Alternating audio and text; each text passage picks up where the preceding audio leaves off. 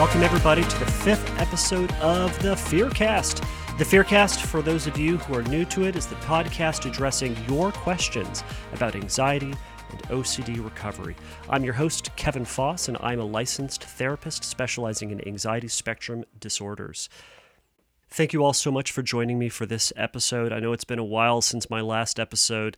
It turns out things get in the way. I would love to do these more often, but things sometimes just get in the way, and still wrestling with my calendar and when I can get these done. But that's no excuse. I would love to do these more. Please keep your questions coming or your comments coming.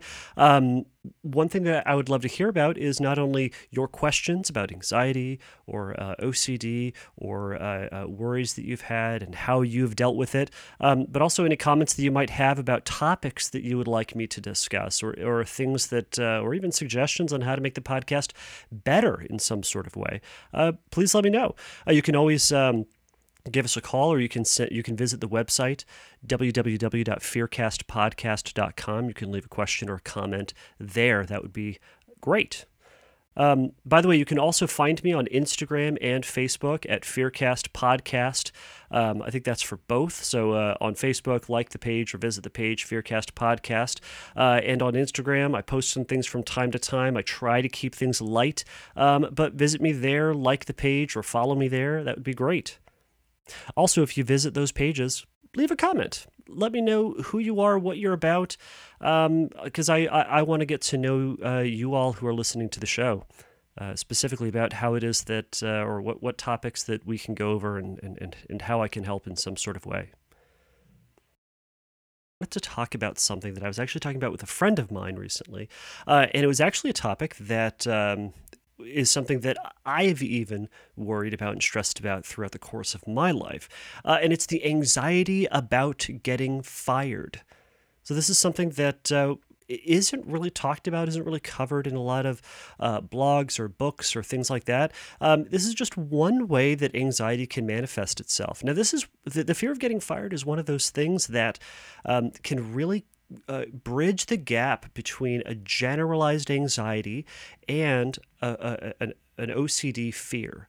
And the difference, or the way that it's going to jump from one to the other, is going to be based on the severity of the symptoms, how often the thoughts are there, how intensely one is feeling it, and the things that one is doing, the lengths that someone is going to try to get themselves reassurance or comfort that everything's all right and they're not about to be fired. So this is a fear that I actually had at pretty much every job I've had since I was 15. There was always this kind of lingering thought in the back of my head about whether or not I was going to get fired. It was sometimes like every time my boss called, it was, well, here it comes. And it was something that I had struggled with. So I thought this would be a reasonable thing for us to talk about.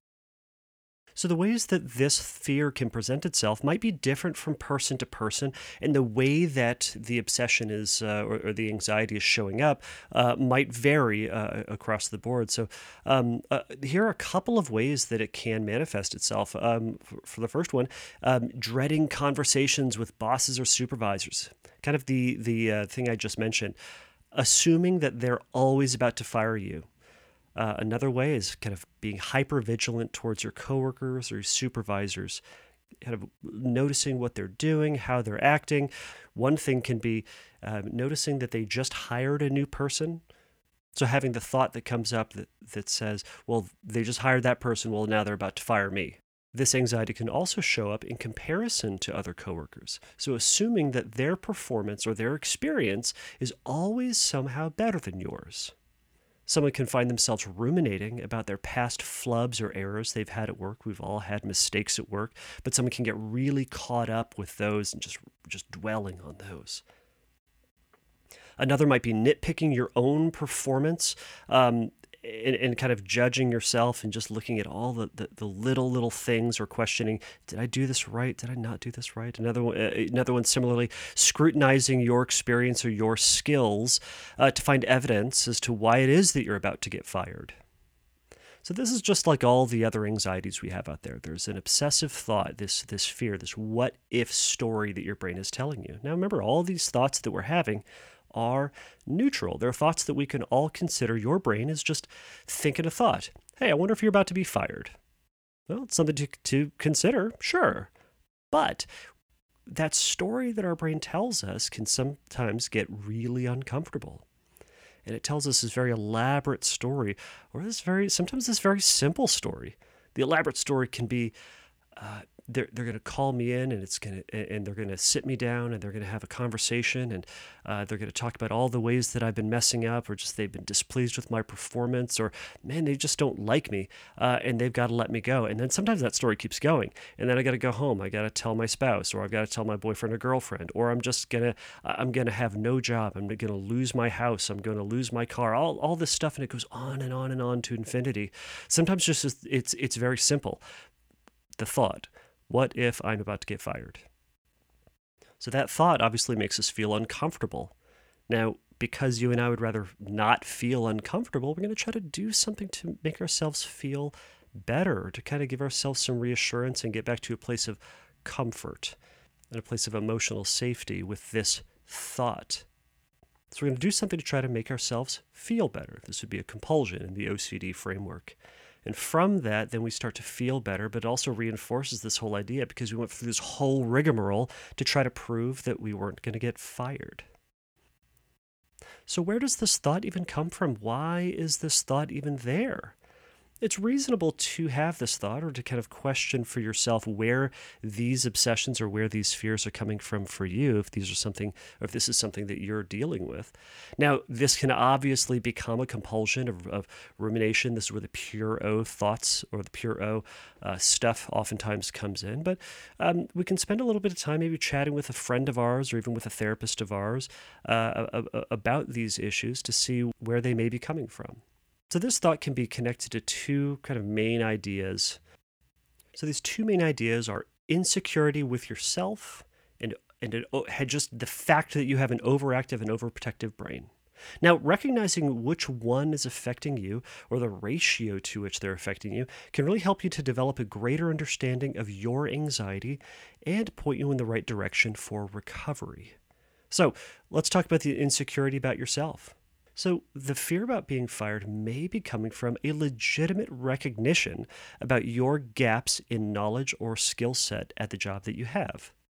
Another can be distorted views about your own performance. So, identifying that we're doing our job, but our brain is getting in our way as usual and is blowing things out of proportion or is ignoring some things or is only focusing on one narrow bit of information or is just kind of going left field with things and giving you some inaccurate thoughts. Another aspect about the insecurity about ourself that might be related to this fear about being fired can be just a global negative view about your capacity to succeed. There can kind of be this self-doubt that we can get there. Now, this can be very conscious, or it can be kind of a subconscious sort of thing where we get into some mental or emotional self-sabotage, where we kind of screw ourselves up somehow, or we trip over ourselves in some way. Sometimes this negative global view can be these self-statements about, I'm just not good enough. I can't succeed. I'm not as good as other people. The management position, man, I'm just not cut out for that. If you're having some of these thoughts, you might be experiencing this global negative view about yourself that ought to be challenged. Another thought that can oftentimes show up that can be related to an insecurity about yourself is just the idea of the world is out to get me. It can kind of be this bigger view that I'm always just one step below everybody else. Or that despite my best efforts, something is going to happen that's going to screw me over, that's going to make me fail. None of these are very fun thoughts, obviously. Now let's switch over to talking about how your brain is just kind of overactive and you have an overprotective brain. So let's remember that part of your brain's job is to give you these anxious thoughts. Sometimes we say, man, I don't want to have these thoughts. But the problem is that it's self-protective. It's there to try to keep you alive, to keep you safe. So in part, these thoughts, the fear about being fired, is your brain's appropriate use of anxiety and self-protection, but gone haywire, gone way overboard. Your brain is pointing out to you something that you don't want to happen, and it's giving it to you in a heck of a lot more frequency than you'd like, and probably a lot more intensity than you'd like.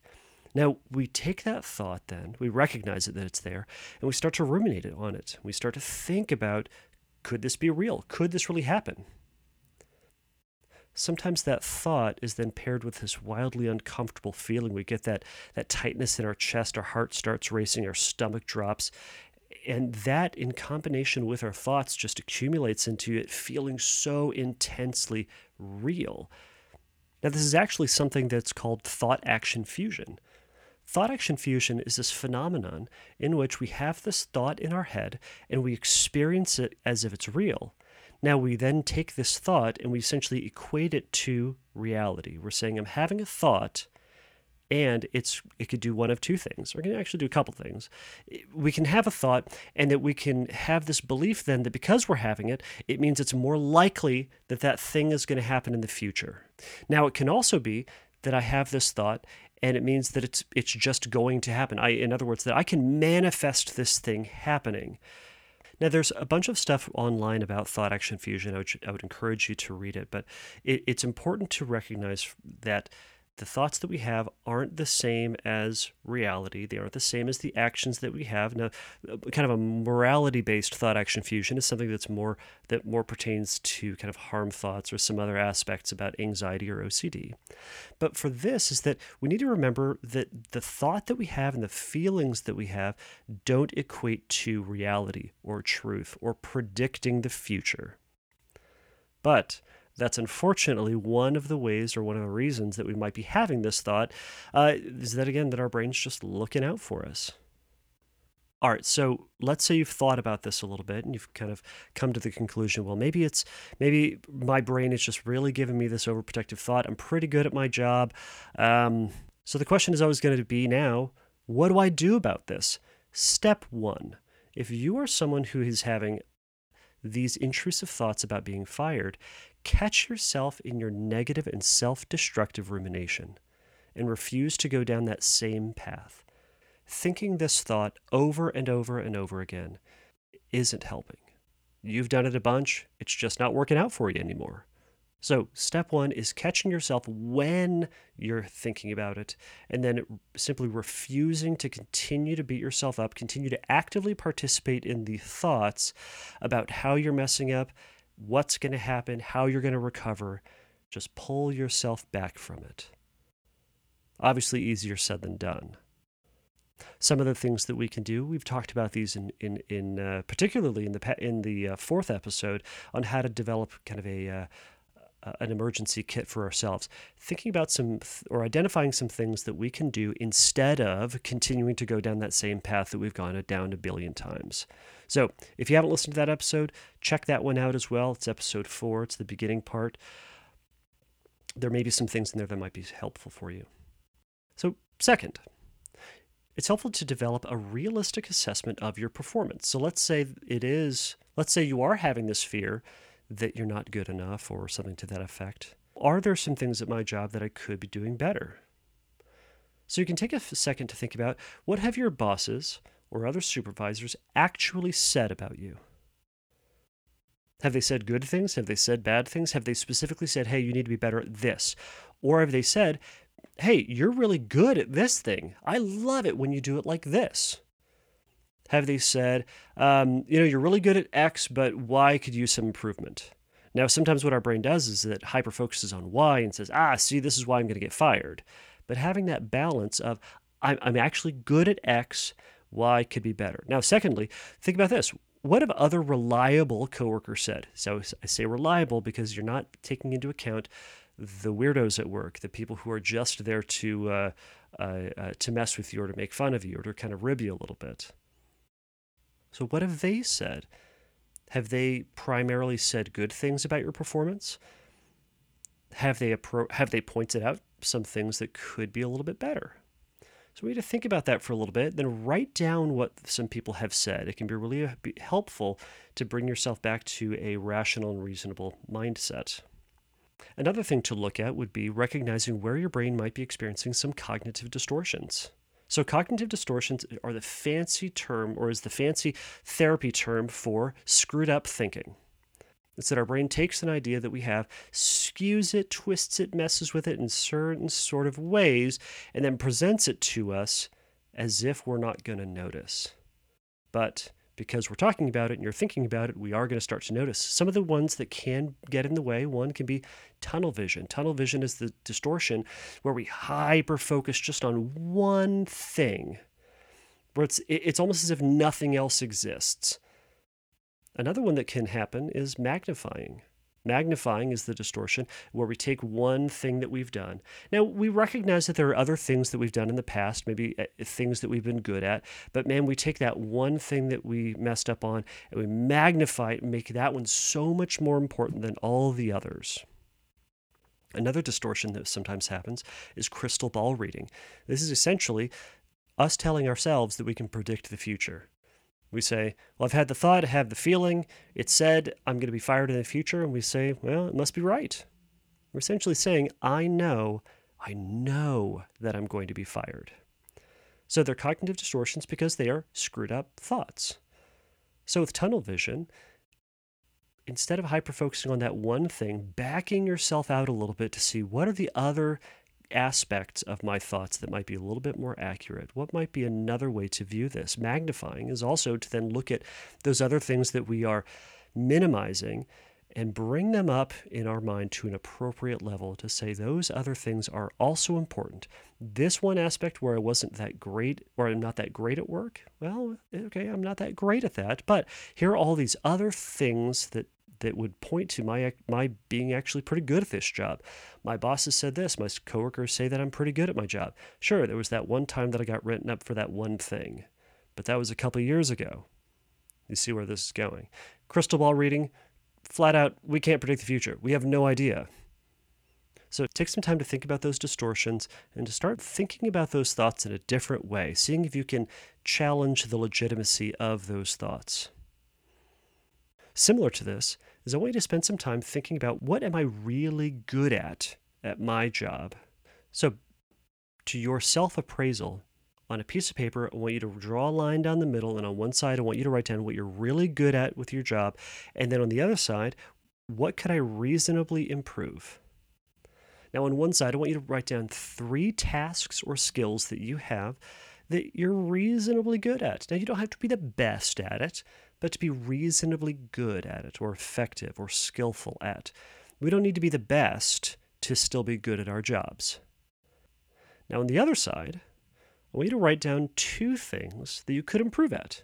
These are aspects that are concrete. These are things that you could legitimately work on to get better.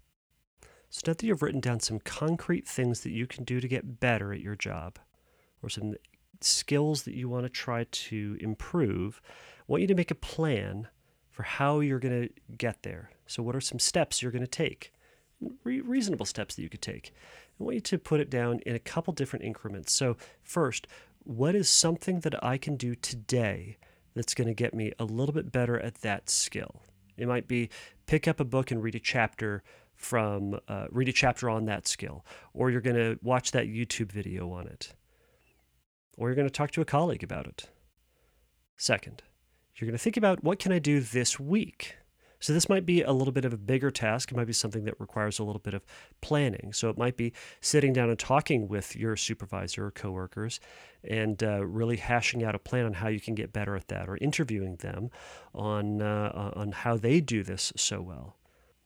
Another point would be, what is something that I can do this month that's going to help me to get better at that job or better at that skill?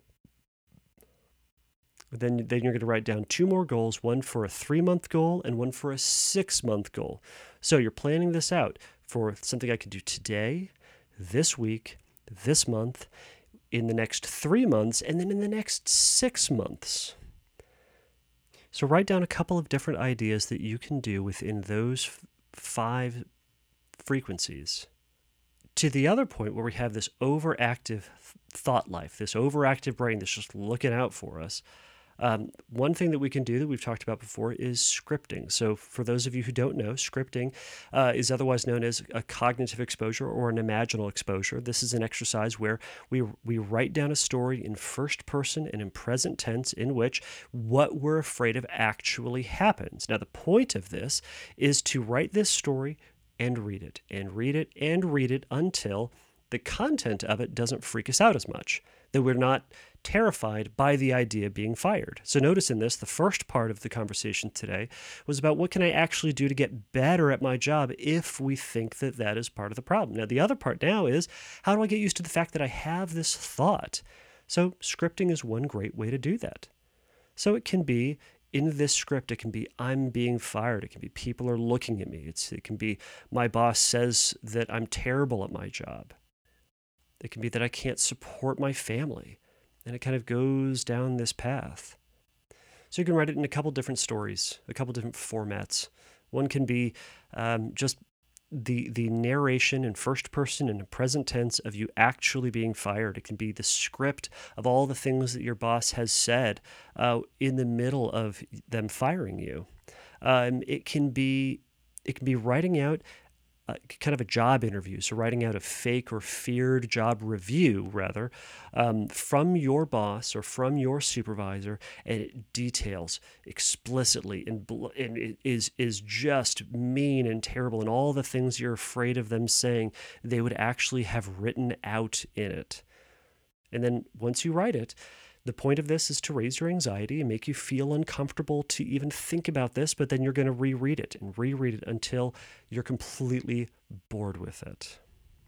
So recapping again from the number one thing to do with this is resist compulsive checking or reassurance seeking.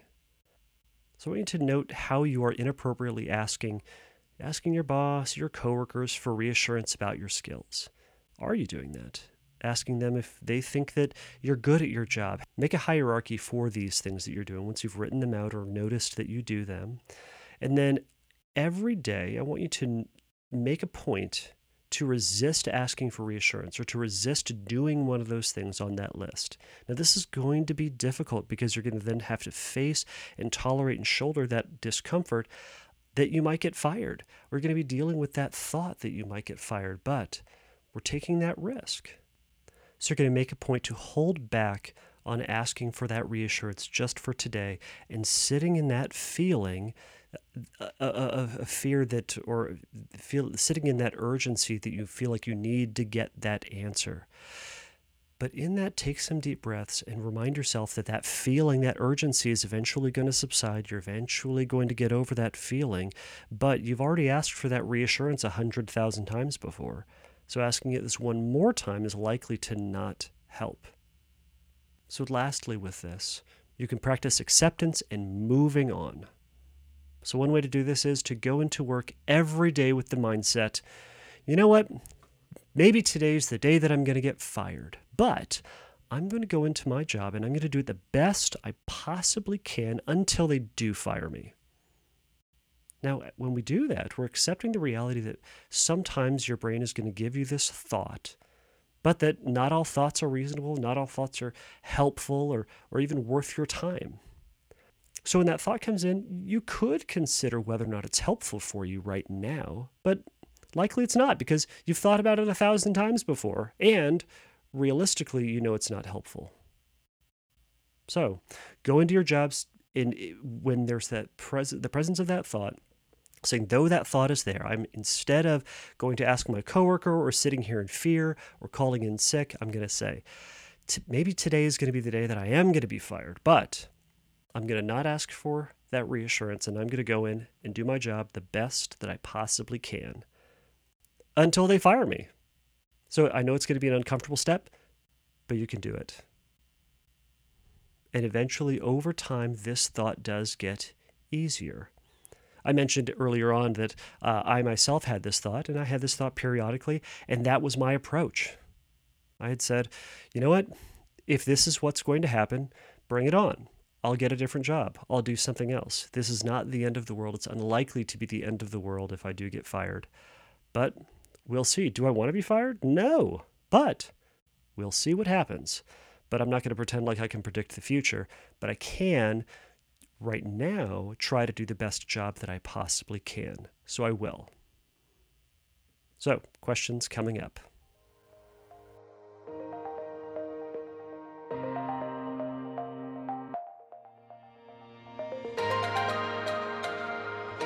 So Reddit user Marvelous T asked this question. I struggle with contamination OCD, and I would like to know, is it possible to get back to the old, in my OCD opinion, dirty self? I mean, like get back to the state before OCD, or is that lost? So Marvelous T, thanks so much for that question. So you probably heard it said that you can't step in the same river twice. If you are someone who has graduated college, you can't now be a person who has not graduated college. Even if you didn't do anything with your degree for the rest of your life, or nothing else that you did in college was relevant, you are someone who has graduated college. So you've had that experience. Similarly, you are someone who has gone through or is going through contamination OCD. And you've gotten to the other side. Hopefully you've gotten to the other side of it. Now you said, how can I get back to my old dirty self? Well, in terms of washing away the experience that you had and saying, well, I just want to be my old self. I want to be me again.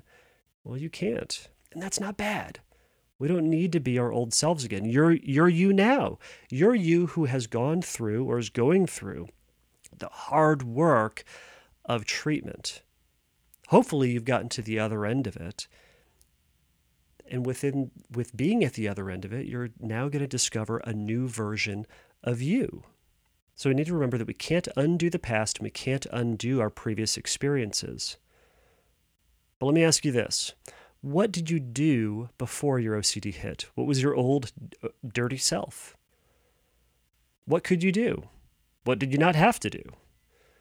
While you can't feel like this person again, maybe, or immediately think like that person again, maybe, but you can consider what you were doing and what you had done before all this happened. Make a list of all your current compulsions. What are all the things that you do in regards to contamination stuff? Then make a list of all your ideal behaviors. What do you ultimately want to do? So it's essentially this list is, what am I doing now? What do I eventually want to be? Now this list of what I eventually want to be might be this is what I was doing, and that's great. Now that you've made that list, make a point to incorporate one old behavior every week, and then stick to it until you've incorporated everything on that list. Put it into a hierarchy. Look at the easiest one that you can incorporate today. Do that one thing today. Your old behaviors. Now, again, this is going to be uncomfortable. This is an exposure, essentially. But you're going to do one thing off that list, and you're going to keep doing that for this week. And then you're going to go back to that list, and next week you're going to do the second thing on that list of what your, quote, old dirty self was.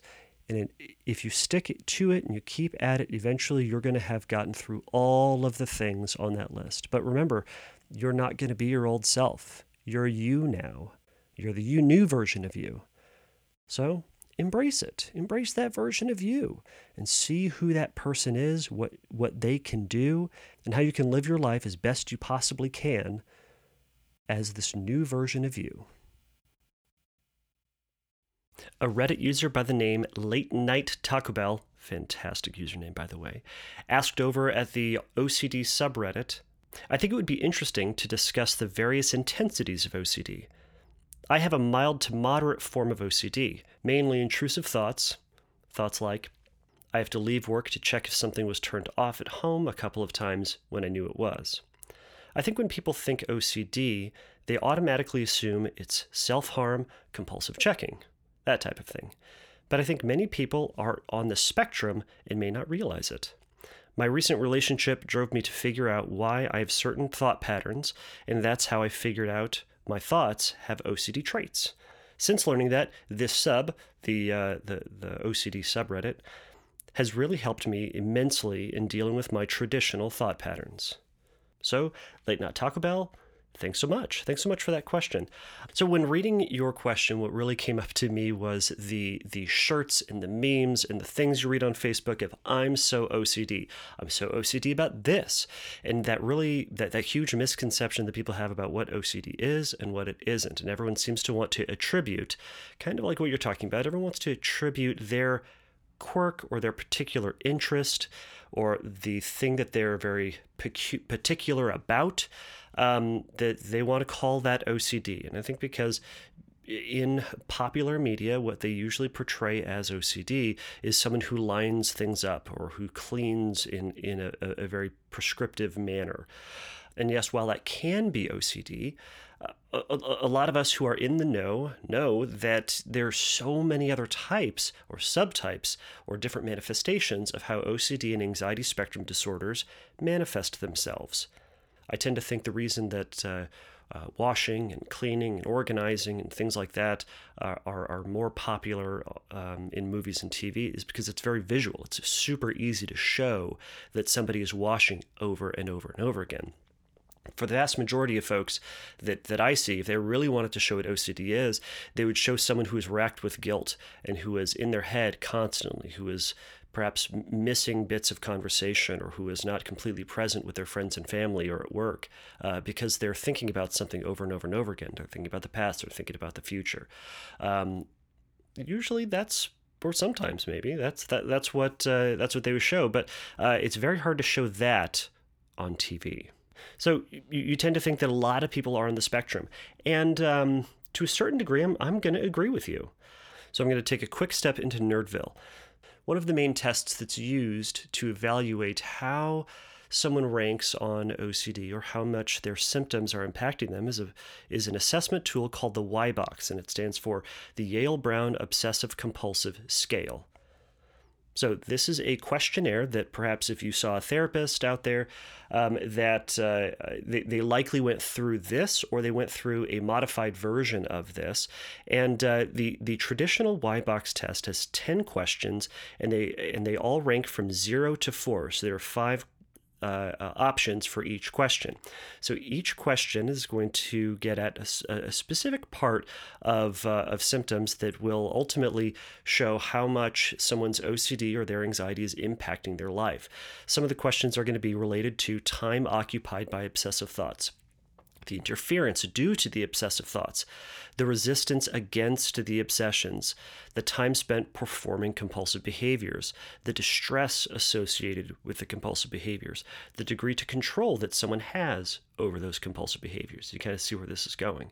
So they're going to rank, they're going to ask those questions. They're going to rank the answers from 0, so no symptom whatsoever, to 4, which is an extreme symptom. So the maximum that someone can get is 40. So that is going to be an extreme form of OCD, and likely that is going to be needing the highest level of care. Now the question then is, at some point, where does someone become clinical? Well, according to the folks who put together the Y-BOCS, it's someone who scores an 8. An 8 and up is now clinical level OCD. So what happens to the 0 to 7 folks? So the 0 to 7 folks can sometimes be folks who do have some obsessions. They do find that they have some mental preoccupations. They do find them having difficulty seeming to control their thoughts or maybe controlling some of the behaviors they do, but they don't get in the way of their life so significantly, or they're not causing that much of a problem. Now this may be you, or this may be someone you know out there.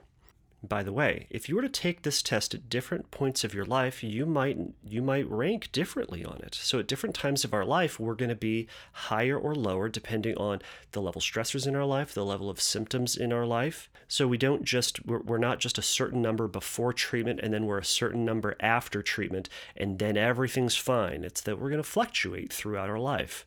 And that's very typical. So as I mentioned, everyone you've ever met is going to rank somewhere on the Y-BOCS to a certain degree.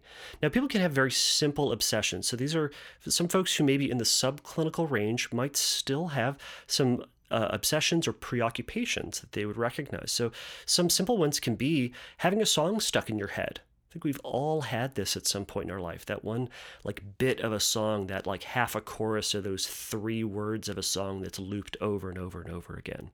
That's kind of an obsession. It's an unwanted, intrusive thought. Some folks who don't have, quote, OCD and anxiety, they will report having thoughts of jumping off a building or jumping off a high ledge. So if they're at a mall or if they're going hiking and they're kind of looking over the edge, they suddenly have this thought or kind of this feeling of jumping over. Now they would say, of course, I'm never going to do it. And the vast majority of us, that's what we'd all say. But they say for whatever reason, they just kind of get that thought. Now they can take that thought and easily shrug that thought aside. Now, so on the Y box, they would still acknowledge that they are having an unwanted intrusive thought that may cause them a little bit of distress, because that thought can be a little distressing, but their control over that thought might be higher than someone who is at a clinical range or clinical level of it. So they might not reach that clinical point. Another preoccupation or obsession can be perfectionism. We all know that person, or you know some people, or you might be that person who is perfectionistic about something, about their appearance, about their academics, about their work, or something out there. And their preoccupation with perfection is, well, trying to be perfect and trying to do things really, really well isn't necessarily bad. When we believe into the delusion of perfectionism, then it can start getting problematic. But the person out there who's perfectionistic and straddles that line between adaptive perfectionism, I'm putting that in quotes you can't see, and maladaptive perfectionism, the stuff that actually causes a problem, that person might fall into that 0 to 7 range. Now, some also simple compulsions that people can run into, and we all know these people. Think of almost any athlete you've ever met. Simple superstitions. Knocking on wood. You've heard or you've seen people do things like this. Athletes are notorious for this, that they're going to wear the same thing over and over again. They're going to come up to bat the same way. They're going to prepare for a game the same way. Someone out there has their lucky charm, their lucky tie, their lucky socks, stuff like that. They're going into a business meeting. Well, so they've got to have their cup of coffee done in just this way. It's a simple compulsion to try to control the outcome of the future that may or may not have any effect. Knocking on wood is not going to cause you to not have a car accident. Another simple compulsion are just right types of things. So I'll give you an example from my life. So my wife loves to point this out to me. Before I drank black coffee, I used to put coffee creamer in my coffee. So that, flavored coffee schmutz you've seen all over the place. So I'd make the coffee and then I'd pour in my coffee and then it wouldn't feel quite right. So I'd just put a little extra drop in, just bloop, one little bit. Did it make a difference to the flavor of the coffee? No. Could I have told the difference between them? Probably not. But for whatever reason, that was my just right compulsion. So bloop, I did it. And then I kind of moved on with my day. So it didn't cause a significant problem in my life. Could I stop myself from doing it? Sure. But did I give into it a lot? Yeah. So it's a simple compulsion. It didn't get in the way of my life. I just kind of got on with it. Another one that can sometimes show up a lot are ones that are that I call the I know I sound crazy obsessions, or I know I sound crazy compulsions, and that's the double checking or triple checking that the average person does. Hey, I know I asked you how to get to Joe's house, but can you tell me just one more time? Or okay, I know I read that thing on Wikipedia once, but I'm just going to double check it. Now, that can become a problem when they're checking it 5, 6, 7 times. Shoot, it can be a problem when you're checking it the second time. But it's for someone who's in that 0 to 7 range, they might fall into that just simple double checking routine. Now, some things that OCD is not. 1, it's not obsessive compulsive personality disorder. So this is OCPD. So these are 2 different diagnoses that are very confusing to a lot of people, but you can think about it this way. OCPD, a person who's OCPD is going to be usually very preoccupied, very rigid in something in their life. So it might be that the records in their house need to be put in just a certain way. Their kitchen cabinets are organized in just so. They really like their house clean. They demand it to be clean. When we drive, we always drive in the slow lane because that's just what you do. Now, all of these can be symptoms of OCD, but with OCD, there is an ego dystonic relationship with those thoughts, meaning the thoughts don't make sense to somebody, and they don't get anything from it necessarily. They don't enjoy it. It doesn't reflect who they are, what they're about, things like that. For someone with OCPD, these are usually ego-syntonic behaviors, ego-syntonic thoughts. So to them, having their kitchen cabinets organized just so makes sense to them. Why would you have it any other way? Why wouldn't you put the bowls on the left side and the plates on the right side? Duh, it just makes sense. Why wouldn't you have the silverware in just this order? Because your right hand is going to go towards the knife because that's how you have it on the table. Duh, it just makes sense. And if you put it out of order, the person with OCPD might get upset, they might get angry, they might get annoyed, perturbed, fill in the blank. But usually it's not an anxiety, which is what folks with OCD experience, meaning that there is a feared component to it. So the person with OCD might say, well, the knives have to go on the right side of the drawer because if they don't go on the right side of the drawer, I'm going to grab it and I'm going to stab my cousin. Or if they're not on the right side of the drawer, I don't know that they're clean, so somebody might get sick. So you can see how those two are different. Now, another thing that OCD is not is someone who notices that things are not aligned right, or they're not the same color, or that something is upside down. Sometimes you'll see this on Facebook or on Instagram. You'll see people posting a picture of tiles on the floor and one of them is slightly off, or that those dumb, if you answer any questions in this, you have OCD tests that you'll see where it's, one circle is, a pixel to the left of the other one. Now, this doesn't really identify someone with OCD. What it helps to identify is someone who is observant, who is perhaps detail-oriented. So they'll notice things. Guess what? A lot of people notice things. And guess what? It's not OCD. Stop that. Stop it, because what you're really doing isn't identifying people with OCD maybe you are identifying people with OCD, because what you're doing is you're pissing off a lot of people with OCD. So if you find a bunch of pissed off people, okay, those might be the OCD people, but it's not a diagnostic test. So for those of you out there, someone who is answering those questions, just ignore it. Just ignore it. So that's not what OCD is. Another thing of what OCD is not is wanting things just the way you want it. So this is someone who's particular, and I say particular, and I'm being nice with that. Now, in extreme forms of someone who just wants things the way they are, we have a name for it, and we call them an a-hole. I think we all know that person who just wants it that way, and they defiantly want it that way. We're going to go to this restaurant because that's the way I want it. I'm so OCD about the restaurants that I go to. No, you're just kind of an a-hole. So that's not OCD.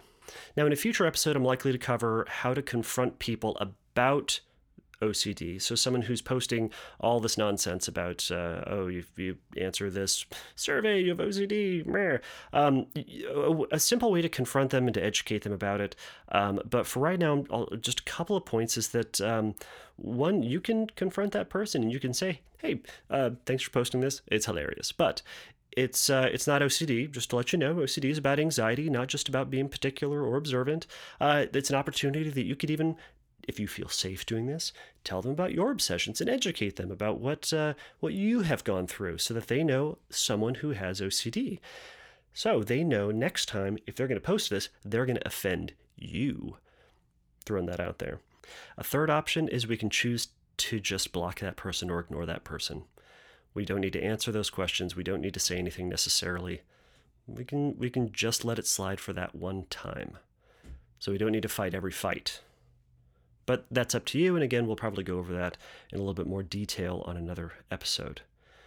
But for you, Late Night Taco Bell, yes, people can be on a spectrum of OCD. Now, we've been talking a lot about folks who are in the 0 to 7 range. Now, people can be in the 7 and up range and not be in a place where they are severely impacted in their life. So as a score from 8 to 15 is considered mild, 16 to 23 is considered moderate, 24 to 31, and even 24 to 31 are considered severe, and 32 to 40 are considered extreme.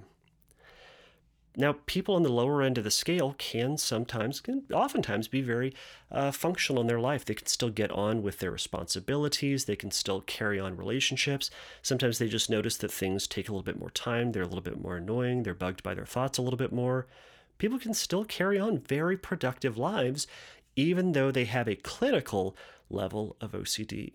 So this is where the level of functioning really comes in, or causing marked distress. Are these thoughts stopping you from living the life that you want to be living? Are they preventing you from going out and challenging yourself and going out and effectively doing your job and having your relationships and doing the things that you ultimately want to do? So often people don't seek treatment until those things are challenged or those things are getting taken away by the symptoms. It's for some of these people, that's why this podcast exists, is to talk about what OCD is and to start thinking about when you'd be ready to challenge yourself and when you'd be ready to step in the ring and start pushing back, as it were.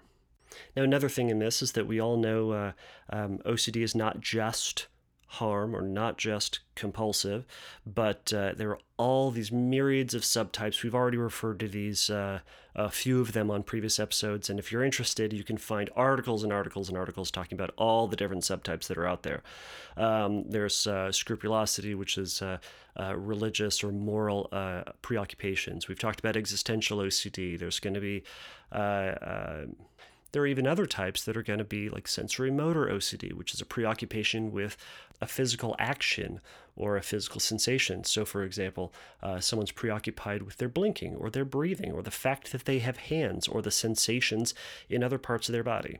There can be something called olfactory reference syndrome, ORS. So this is an obsession where somebody believes that they smell bad, or that other people think that they smell bad. So the compulsion with that is going to be cleaning themselves excessively. There's going to be a lot of avoidance. There's going to be using a ridiculous amount of perfume and cologne and smelling salts and changing and washing clothes a bunch of times throughout the day. So that's another form of an obsessive thought and an anxiety that can have a tremendous impact on their life. I've worked with folks who have ORS, and they drop out of school, they quit their jobs, they break up in their relationships, simply because they are deathly afraid that somebody out there thinks that they smell bad. If I was going to address every single one of these subtypes, this one episode would be 14 hours long, and we probably wouldn't still get to all of them. So I'm not going to try to get to all of them. So, Late Night Taco Bell, I hope I answered your question at least a little bit. So thanks so much for it. All right, everyone. Thank you again so much for listening to this episode of the Fearcast. If you like the show, please tell a friend about it. You can find me on social media by liking the Fearcast podcast page on Facebook, or you can follow me at Fearcast Podcast on Instagram. Now, if you have a question for a future episode, or would like to leave a comment about the podcast, about how to make it better, what things you're interested in hearing about, you can either leave me a voice message at 714-594-9281, or you can visit the website at www.fearcastpodcast.com. Click on the Submit a Question link and leave a message for me there. So if some of you listeners out there have had your own experience with fear of being fired, or that was an obsession of yours for a little while, or still is, call or write in. Let us know what it was like for you, how you obsessed about it, what you did in the middle of it, and maybe what did you do to actually get out of it, if there was anything that helped you move past it. We'd love to hear about it. As a reminder, the Fearcast runs on your questions, so if you have any questions about social anxiety, phobia, OCD, or anything like this, please reach out and leave me a comment, because if you're dealing with it, odds are there is someone else in the world who is also struggling with the same issue and would love to find out more information about it. As a reminder, the Fearcast is not a substitute for psychotherapy. If you have any questions about finding a therapist or need some extra help in your recovery, you can visit the Find Help page at fearcastpodcast.com. So, until next time, take a risk, challenge yourself, and don't take your brain too seriously. Bye.